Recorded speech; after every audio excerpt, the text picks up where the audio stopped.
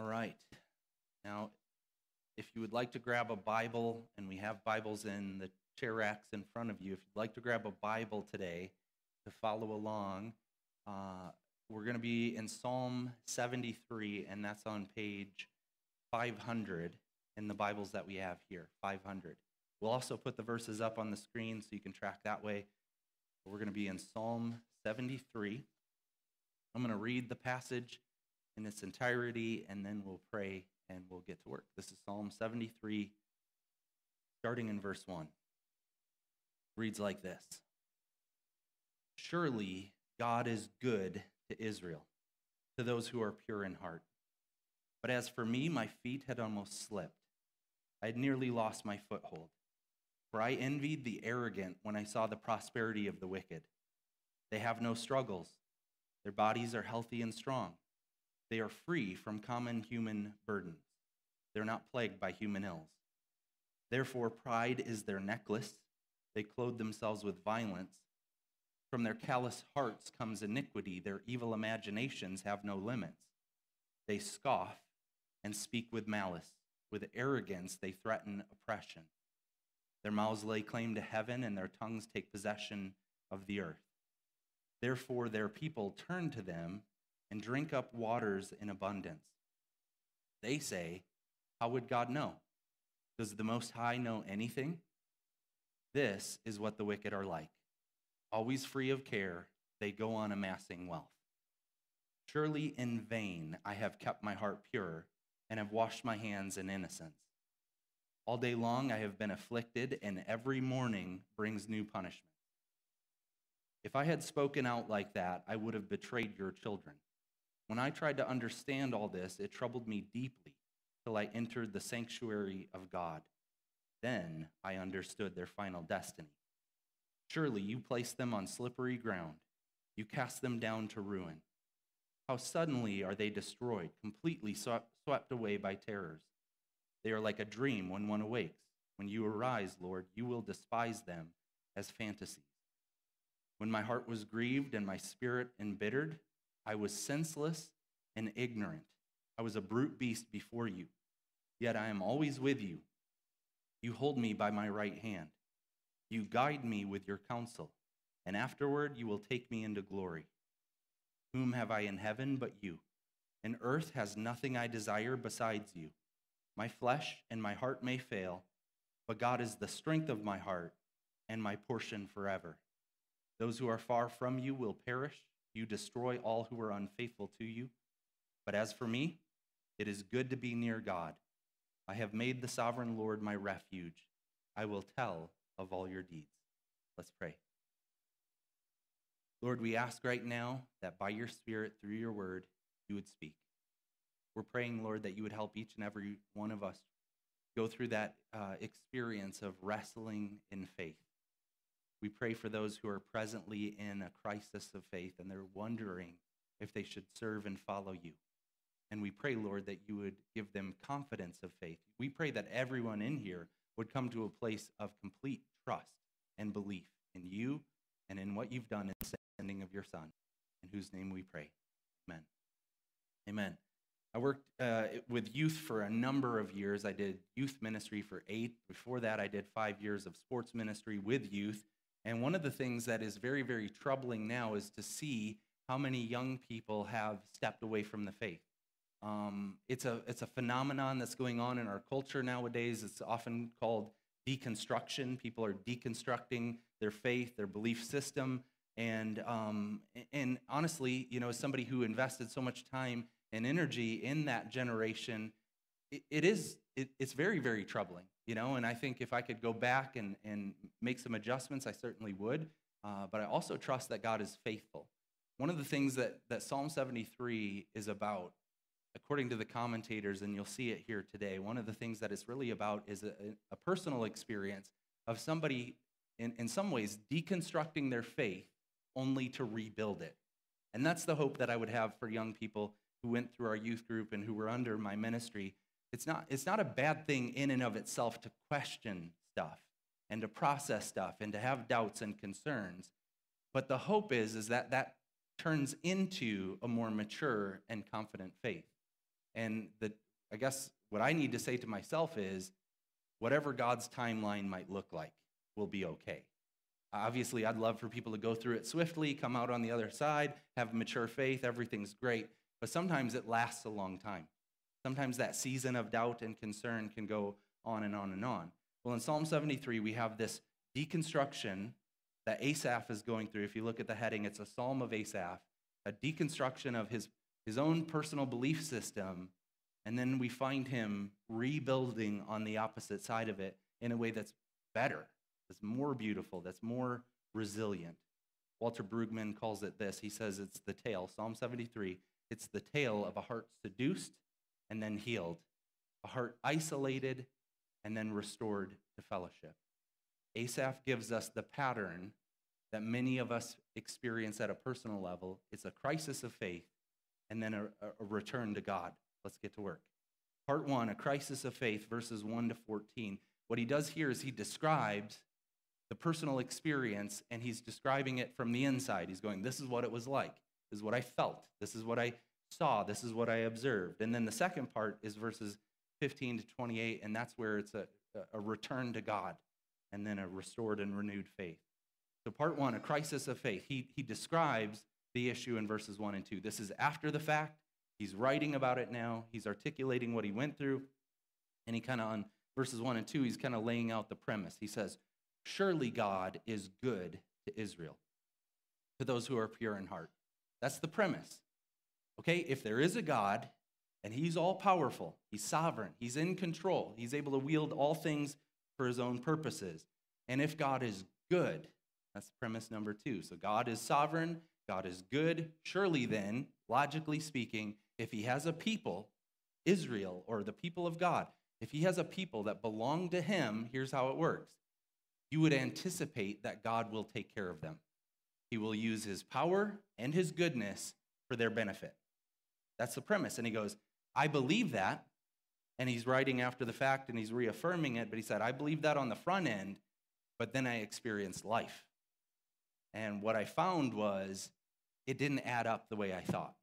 Look at verse 2. But as for me, my feet had almost slipped. I had nearly lost my foothold. It's a metaphor, but it's saying, I almost lost my faith. I thought I was standing firmly on the confidence of who God is and what he's up to and how he treats his own people. I was standing here. I thought I was on solid ground. And then, lo and behold, I realized I am falling down. I don't have sure footing here. I'm slipping up, and I'm about to fall headlong into unbelief. He's saying God is powerful and good, and he has a people, and I'm one of those individuals that are part of the people of God, but what I was experiencing was very different. It didn't make sense to me, and he tells us as much here in verses 3 and following. He describes the issue. He says, I looked at the wicked, and I saw how charming life was for them. I looked at those who have no commitment to God, and I looked at how well things were going for them, and I longed for what they were experiencing. Let's look at it. Verse 3, for I envied the arrogant when I saw the prosperity of the wicked.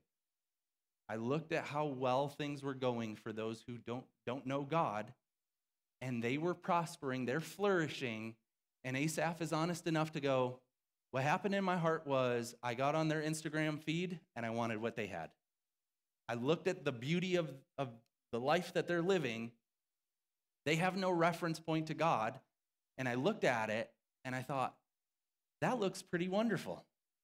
They're living life without God, and it's going swimmingly. They're happy. They're enjoying life as it is. And so Asaph says, that's what's going on inside of me. Brutal honesty. I longed for what they have. I looked at them. I compared it to myself. I wanted what they have. He goes on to describe it in verses 4 and 5. He says, they have no struggles. Their bodies are healthy and strong. They're fit. They look beautiful. They look very, very happy. Everything's going great. Verse 5, they're free from common human burdens. They're not plagued by human ills. They're doing life, and it looks like it's going great for them. And he's going, I long for that. I'm envious of them. Now, you might think, well, maybe they don't know God, but they're just good people. Maybe they're kind of salt of the earth people. He goes, no. These aren't even good people. Like he describes them in verses 6 and 7. He says, these are prideful, violent people. Verses 6 and 7. Their pride is their necklace. They clothe themselves with violence. These are people who are living without God, and it is manifesting in their actions and their behaviors so that Asaph can say, these people are a violent people. They are prideful. They're wearing it like a necklace. They're adorning themselves with their own pride. They're violent to those who are around them. From their callous hearts comes iniquity. Their evil imaginations have no limits. These are a people who are living in opposition to God. And in fact, they mock God. They openly mock God. Look at verses 8 and 9. They scoff and they speak with malice. With arrogance, they threaten oppression. So they're living well, but they're living violently, and they're oppressing other people. They're taking advantage of people. They're predatory. They're self-centered. They're doing all these different things, and they're boasting about it. Verse 9, their mouths lay claim to heaven, and their tongues take possession of the earth. They're doing well. They're communicating about it. They're boasting openly about their success. And all the while, they're doing this in opposition to God. While they're doing this, it's interesting and ironic that even though they're violent and oppressive, people are flocking to them.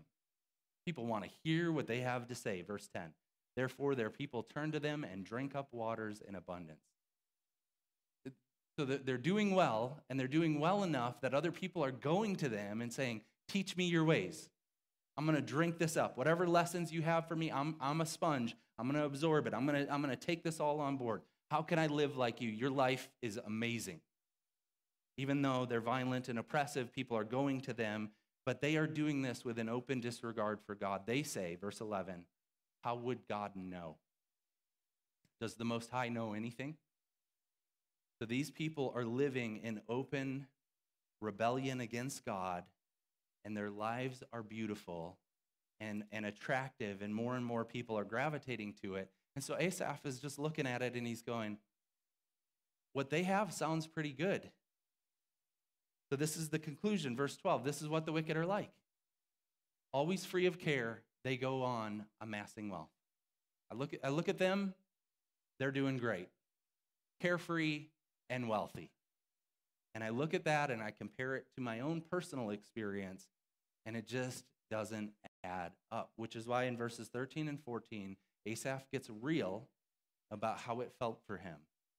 And he describes it here in verses 13 and 14. In contrast to the way of the wicked, he says, here's what I felt. Here's my life. They're doing great. We've already established that. They're doing great even though they're rebelling against God. Here's my life. Verse 13. Surely in vain I have kept my heart pure and have washed my hands in innocence. All day long I have been afflicted, and every morning brings new punishments. They're doing great, but if you look at my life, here's what's going on. It's a heap of wreckage. It's a mess. It's just not going well. And now I'm beginning to wonder, is this worth it? Or is my effort to follow God in vain? Because I'm trying my best, and what I'm getting is something that I don't want. It's affliction. It's new sufferings, new punishments every morning. I look at my life, and it just doesn't, it's not what I want it to be. But I look at their lives, and that looks fun, and that looks beautiful. Now, here's what's going on. Asaph is going through a crisis of faith. He's coming to an experience with God where he's going, what do I really believe about God, and how do I really want to live my life? Because I'm trying to follow God, and it's not going well, and I know an awful lot of people who don't care at all about God, and they're living quite beautifully. What am I going to do? Now, we have to be a place where that sort of language is normalized. The experience that Asaph has is not unique. Now, his particular situation, I'm not sure all of us go through it exactly like this, but I would say it in this manner. Most of us will go through some sort of crisis of faith where you begin to question, what is it that I really believe? And what kind of life am I really willing to commit to God? Doubt is a part of the ordinary journey of faith. One of the commentators puts it like this. Clement says, Doubt is something that only a believer can experience, for you can only doubt what you believe. Doubt is to unbelief what temptation is to sin. Temptation is the opportunity to do something against God. It is not intrinsically sin, it's the opportunity. And so what he's saying here is when you doubt, it's a lot like temptation. When you doubt, that's not a bad thing necessarily. It's what are you going to do with it? And Clements goes on to say, it's a test, not a surrender. All of us will go through things where we second guess ourselves and we question God, and we have to be willing to say, that's okay. That's a normal thing for people who are journeying in faith. You will come against situations that cause you to really second guess whether or not God is good to you. And that's one of the reasons why we do Alpha, is because we want to create an environment where people can sit down and we don't have to pretend. All too often, church is all about pretending. You come in and you put on, your smiling face for the morning, and you pretend everything's going well. You pretend you don't have any doubts or concerns about God. Church needs to be a place where you can be absolutely honest. And you can say, you know what? When I look at my life and what it has become, and it's not matching up to what I expected, I'm disappointed in God. I'm disappointed in my life. I'm disappointed in God. God is big enough to handle that. As a church family, we have to be mature enough to accept that, to not shame people for being real about what they're experiencing. Now, this teaches us then that following God can be very disorienting. Following God can make it feel like you experience disequilibrium. You're walking and you go, I thought it was going to look like this, and it's not that. And now I don't know what to do. Following God can feel very disorienting. I've been through this a couple times in my own Christian journey where I have used this sort of language, the language of Asaph, where I have said literally to God in prayer, and I hope that this is helpful to you, that you can say, my pastor prayed like this before, so I guess I'm in his company at least. But I've said to God, I don't get it, God. I'm trying to follow you, and this is what my life looks like.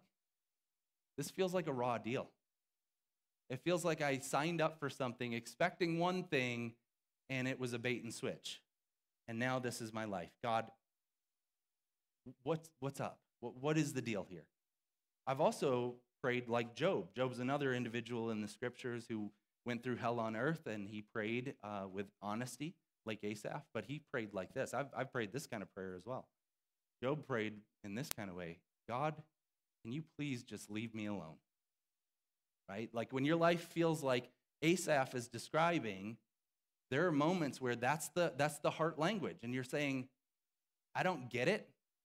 I'm looking at my life. It's very disappointing. It's frustrating. There's affliction. There's things that aren't going the way I expected. And so you're praying like this, God, I didn't sign up for this. Now, there was a course that I took on spiritual formation, and there was a concept that was introduced there. And the spiritual writers have called it the dark night of the soul.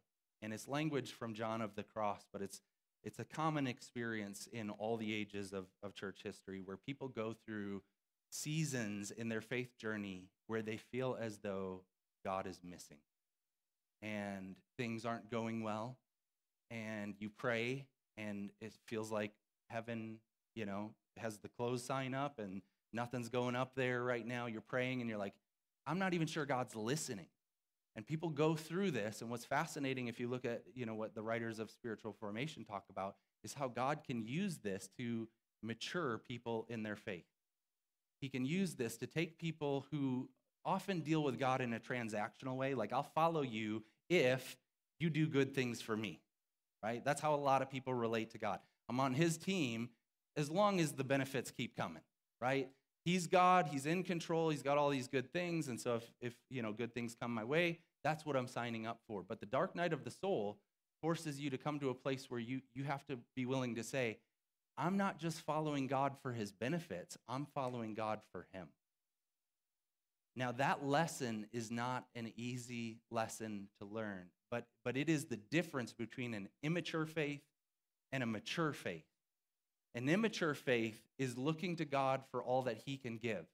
A mature faith recognizes that God is everything.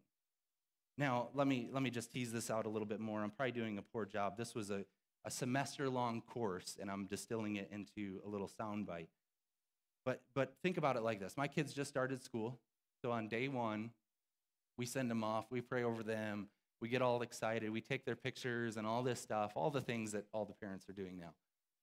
When Ash picks them up, she takes them to get a shake and has a little kind of reward for them. And they're like, yes. And so it makes school better, right? They're like, I go to school, I'm getting rewarded for it, I get a shake, I get a prize or whatever. Now that's a good thing to do on day one. Like, we want it to be a positive experience, we want them to be excited about it, we want them to see that we're on their side.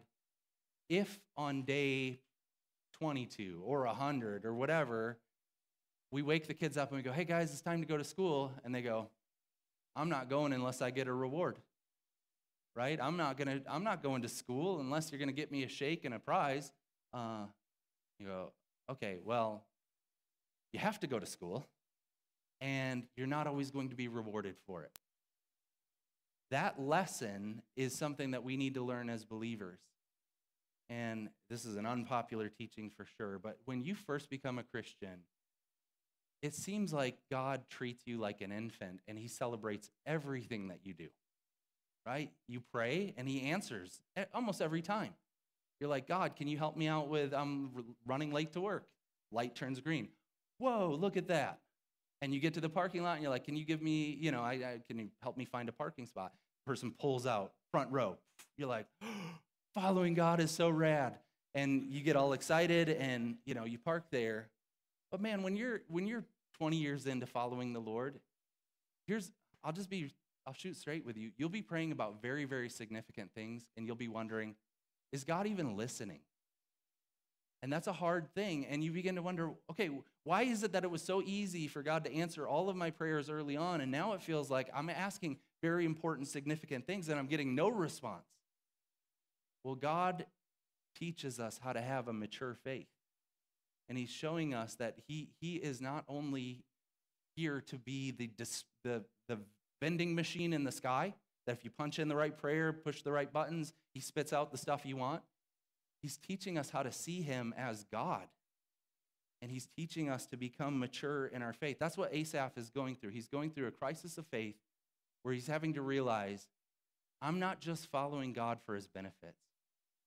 Derek Kidner, in his little commentary on this passage, he says, to decide that such earnestness, following God with that sort of resolve and commitment, to decide that such earnestness has been a waste of time is pathetically self-centered. It's asking the question, what do I get out of it?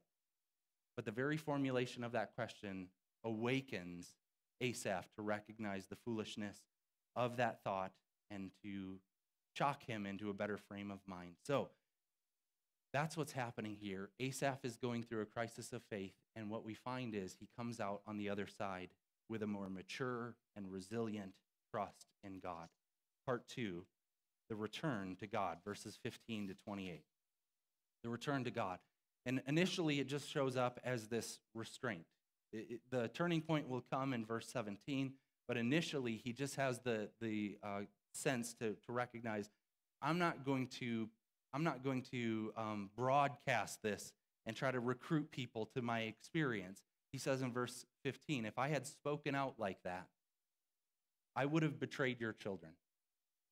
Meaning, I went through a crisis of faith, and instead of like going on social media, inviting people to come and holding conferences about it and writing articles about it, he says, I just held my tongue. I'm not going to go out and try to promote this thing as if it's a good thing. If I had spoken out like that, I would have done harm. I would have betrayed your children, God. I would have encouraged other people in that sort of posture of unbelief. So there's restraint. But he's honest about how hard this is. Verse 16. When I tried to understand all of this, it troubled me deeply. So Asaph is not trying to whitewash the experience. He's saying, when I tried to figure out why it felt like this for me, it troubled me in my soul. It was not an easy thing. It was a very, very challenging and difficult thing. But then he says, but there was a turning point. It troubled me deeply, verse 17, till I entered the sanctuary of God. Then I understood their final destiny. So Asaph is going through life, and he's envious of the wicked because they're doing great, and he's looking at his own life and just disappointed with what it feels like to follow God. But then he goes into the sanctuary. And the sanctuary in the Old Testament, it was a structure that was designed for the people of God to come in and experience, in some fashion, the presence of God. It was a physical structure that God told them, build it like this, and here's what happens in here. And God gives assignments for worship and assignments for the sacrificial system. So Asaph visits the sanctuary, and he doesn't tell us exactly what happened, but in there, by visiting that sanctuary, all of a sudden, he has a new perspective. He has an awareness of God. He has an awareness of God and God's activity and the ultimate realities standing behind the world that God has made. So now he's able to reassess everything, to look at the wicked and to look at his own life and to come to accurate conclusions, because he now has met with God. And so I want to say to us that there is an important lesson to be learned here. When we are wrestling with a crisis of faith, we better be certain that we are placing ourselves in environments where we can experience the presence of God. Whether that means personal reading of the scriptures where God through his Spirit speaks to you, but I would encourage you to consider how the New Testament talks about the temple now being the people of God. And you need to be with other people who are filled with the Spirit, encouraging you and helping you along the way, because in that environment, in the sanctuary, the eyes of faith are opened. And now Asaph is able to see things quite differently than before. Here's what he recognizes. The lesson that he learns is that the destiny of the wicked is not good. Originally, he thought, they're doing great. Their life is charming. Their life is beautiful. I want their life. But now he sees it for what it really is. Verses 18 and following, he says, surely you place them on a slippery slope. It's ironic because he says, my foot was slipping. Now he's able to look at it and go, whoa. They're placed on a precarious situation where they're about to fall. You cast them down to ruin. How suddenly are they destroyed, completely swept away by terrors. They're like a dream when one awakes. When you arise, Lord, you will despise them as fantasy. So he's using colorful language. He's saying it's like they're living a dream, and their dream is like a fantasy. It's so great for them. They're loving it. They're amassing wealth. They're healthy. They're fit. Everything's going great for them. But then the alarm clock goes off. Dream is gone, right? It's gone. And it doesn't matter how great that dream was. Now they have to face reality. And that's what he's saying here. The wicked, I was looking at life through that very temporary lens of right now they've got it very good. But now I've gone into the sanctuary and I see the ultimate realities. Whatever they're experiencing in this moment, this is brief. And then there's the age to come, and that is permanent. They're on a slippery slope, and no matter how great life is for them right now, when they have to reckon with God, it's not going to go well if they don't trust him for salvation. So he looks at them and he says, the destiny of the wicked is not good. And then he says, and I came to my own senses. I began to realize what I was formulating was inaccurate. It didn't take into account God. Verse 22 and following, when my heart was grieved and my spirit embittered, I was senseless and ignorant. I was a brute beast before you. I was evaluating the world like an animal. I was looking at what can God do for me? What can I squeeze out of this life of mine? How can I benefit immediately from these things? It says, I was senseless. I was ignorant. Now I see with the eyes of faith that there are ultimate realities standing behind all of this. That there is a God and there is an age to come, and I'm going to be with him. And even if my life on earth it looks pretty poor, the reality is I will be richly rewarded by God himself for all of eternity. God is with him, verse 23, yet I am always with you. You hold me by my right hand. He's walking through life and he's feeling disappointed, but then he comes to realize, but God is walking with me. And he's holding my hand through this life.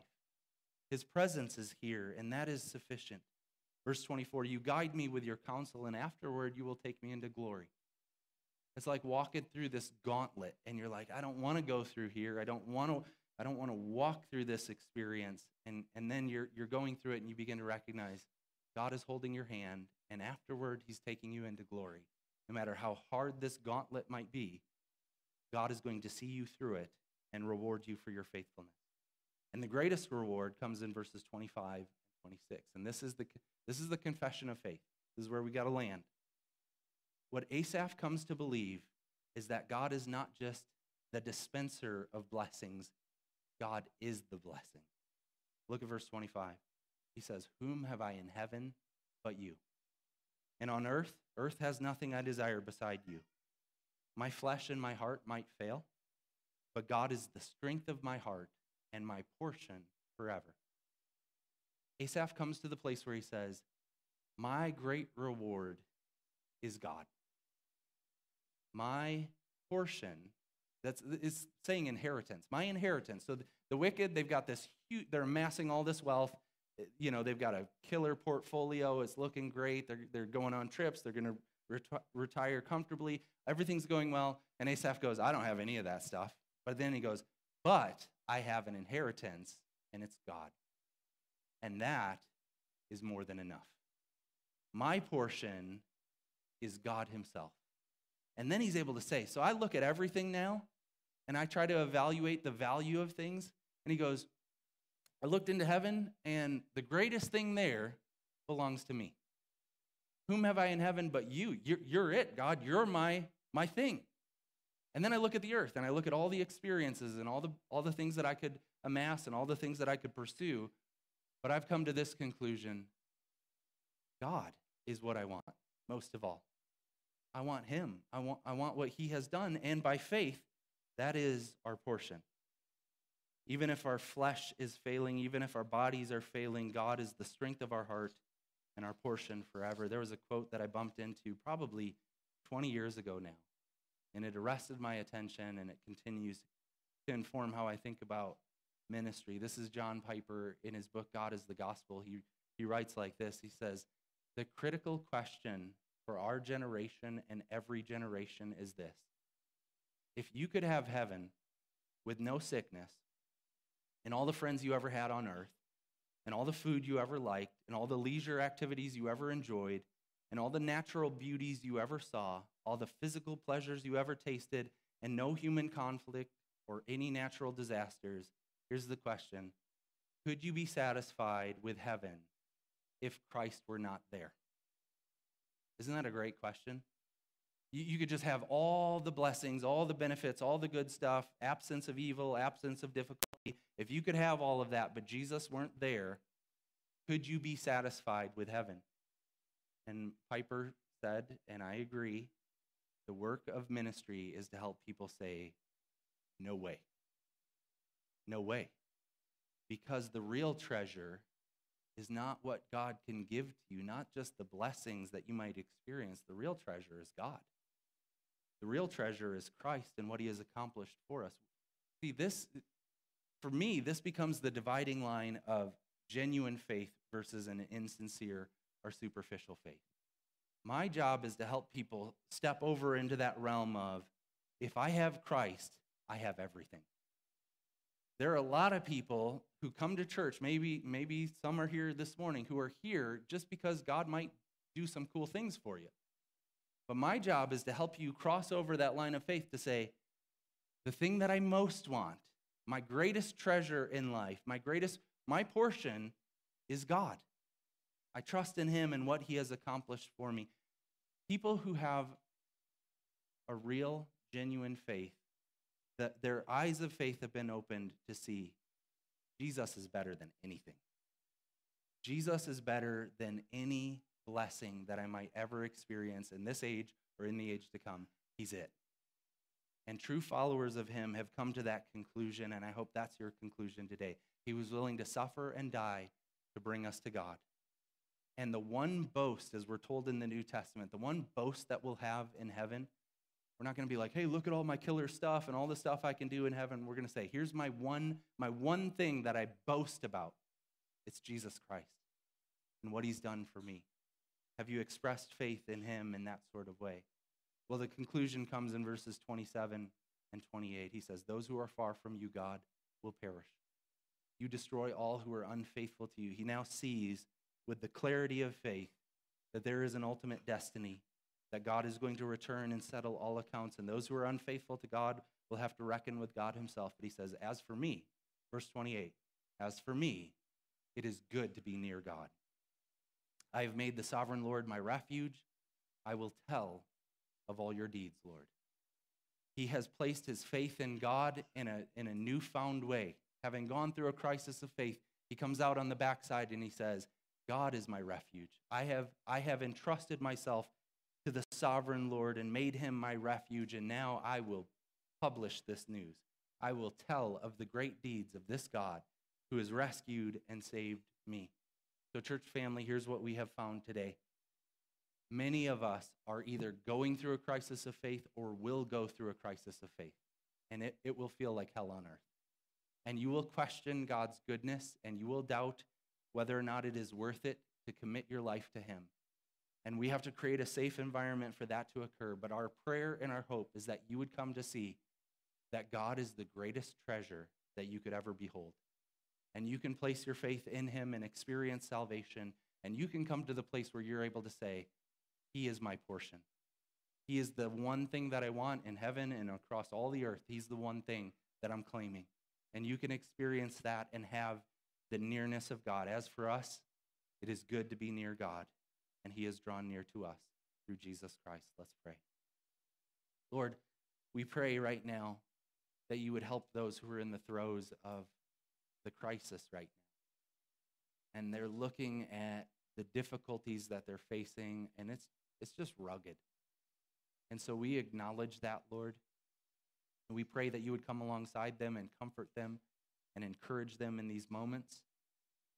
Lord, we pray that you would bring us through the crisis of faith to a place of maturity where we recognize who you are and what you've done.